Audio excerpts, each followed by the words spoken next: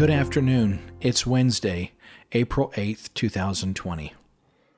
4 years ago today, I ministered a wedding message, and someone sent me a few lines from that text, and I thought they might be a blessing to you, especially given what we're going through now and given that this week is Passover and we're moving toward Easter. I hope it's a blessing. The Apostle Paul said that in Christ all things hold together and consist. Further, he said that we are complete in Jesus. No individual is complete by himself. Everyone looks to find a culture, a community, a social context where their life may be made complete. Covenant commitments, such as marriage, represent the context, the protective forms where love has a chance to survive, even when surrounded by antagonism, in a culture that sponsors selfishness over sacrifice, competition over cooperation, and independence over unity. When each of us says, "I want to be loved," what exactly are we picturing? Love involves deep feelings that express themselves through words and actions, and yet we know that people can go through the motions of love, but not have the love, the feeling itself. For Paul said he could give all his possessions to the poor and give his body to be burned and yet still be without love. He said he could even have faith to move mountains and yet still come short of love.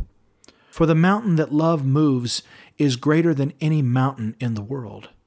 I would submit that when we say we want to be loved, what we're really saying is that we want to be needed.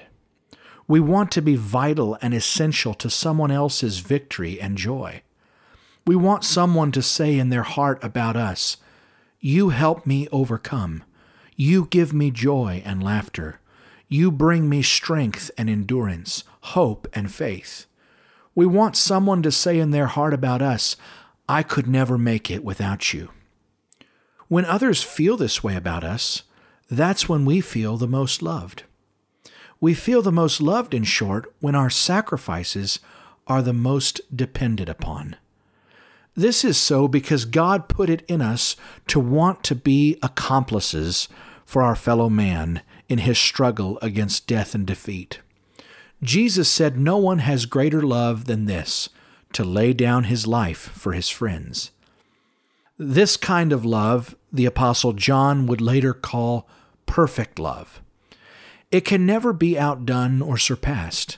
And how does one lay down his life for his friend?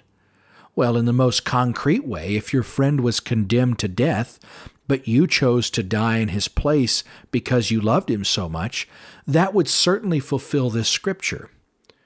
And what exactly would have taken place in such a scenario? You would have given the gift of life to the man condemned to death. That is the greatest love, to find the way to give life when death seems inevitable.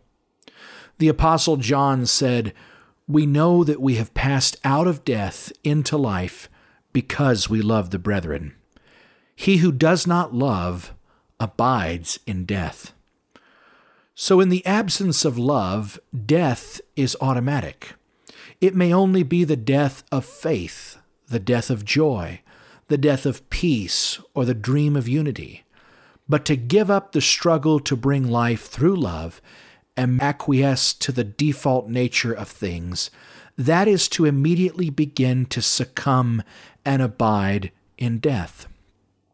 The voice of death can be harsh and piercing. It would assert itself above all our highest aspirations, hopes, and faith. That voice can also whisper in our ear, sometimes mocking us for our weakness, condemning us for our mistakes, wounding us by the betrayal of others, telling us we're all alone. But then, here comes the love that gives life. It throws back the curtains in the dark rooms of our despair and lets the joy of a bright new day flood into our souls. This kind of life-giving love can, with a simple word of faith, lift us from any pit of isolation into which we may have sunk. With a word of advice or correction, it disarms the gloomy threat of endless failures and gives us courage to change, to become an overcomer. So ask yourself, why should I marry? Or why should I commit to any abiding relationship? What could I bring to a marriage, to a family, or to a church? And the answer is, you can bring a spark of life when the forces of disease, discouragement, despair, and death would otherwise snuff out the last ember of hope and joy. It may be in a prayer, in a touch, in a soothing word, in a helping hand, or just a smile. But love finds a way. Love gives life when death seems inevitable. It lifts its victorious voice above the threats of death, and the greatest love is that which becomes an accomplice in giving the greatest life, eternal life. So there's no greater love you can give to your beloved, to your brother, to your sister, than to help them get to heaven. Isn't that the ultimate victory, the ultimate success anyone could be a party to? There was a time when love suffered alone, berated by insults, lied about, whipped in the face and beaten on the back. There was a time when the din of death rose in shrieks of hatred. Blasphemer! Crucify him! Crucify him! And they mocked him. You saved others, now save yourself. But he didn't save himself. He chose to give himself in order to save us. He let go of his rights and gave up his life to give us life when death seemed inevitable. When all had forsaken him, in the moment of excruciating agony, he struggled to give love a voice above the clamor of death. And love is seen in no better context than in the context of real hardship, real crises, and those daily ordeals we're all heir to. Jesus would say in his moment of pain, Woman, behold your son, and son, your mother. To the thief he said, Today you will be with me in paradise. And for his killers he prayed, Father, forgive them, for they know not what they do. He was loving and giving love a voice all the way to the end. He suffered alone, but we don't have to. Through his Spirit, his love now lives inside our hearts and in the hearts of our brothers and sisters, and they become our ministers of life whenever we pass through the valley of pain. They help lift the voice of God above the threats of death. The Apostle John declared, This is how we know what love is. Jesus Christ laid down his life for us, and we ought to lay down our lives for our brothers. But whoever has this world's goods and sees his brother in need and closes his heart against him, how does the love of God abide in him? So we share God's love, heaven's love, in the giving of earth's goods. This is to say, the heavenly may often be found in our faithfulness with the earthly, the small, the common things of our daily lives. We bear each other's burdens, put our shoulders under our partner's daily cross, and in this way we aid them with little bits of life to help in the long battle against death. And when you get to the finish line and cross the threshold that divides this sojourn of struggle from that world of peace and eternal life, you'll be able to look into the souls of your partner, your brothers, your sisters, your spouse, and say, There's no way I could have made it here without you. Your words, your laughter, your every kindness, your faithfulness, the comfort of your presence. You were the difference for me between defeat and victory, between death and life. And you'll never feel more loved in the world. And that is the greatest purpose, the highest outcome for every relationship.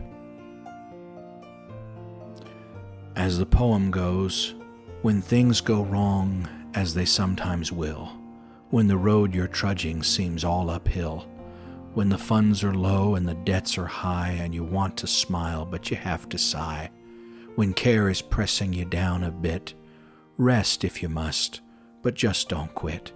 Success is failure turned inside out, the silver tint of the cloud of doubt, and you never can tell how close you are. It may be near when it seems so far. So stick to the fight when you're hardest hit. It's when things seem worst that you must not quit.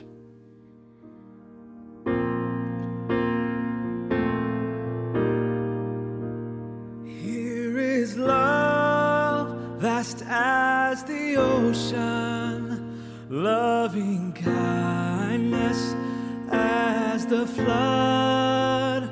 When the Prince of life, our ransom, shed for us his precious blood, who his love will not remember, who can cease to sing his praise.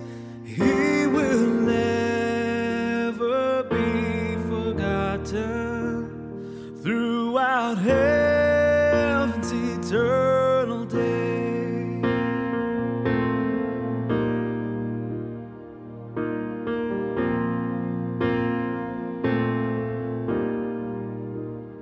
On the mount of crucifixion, fountains opened deep and wide from the floodgates of God's mercy, flowed a vast and gracious tide.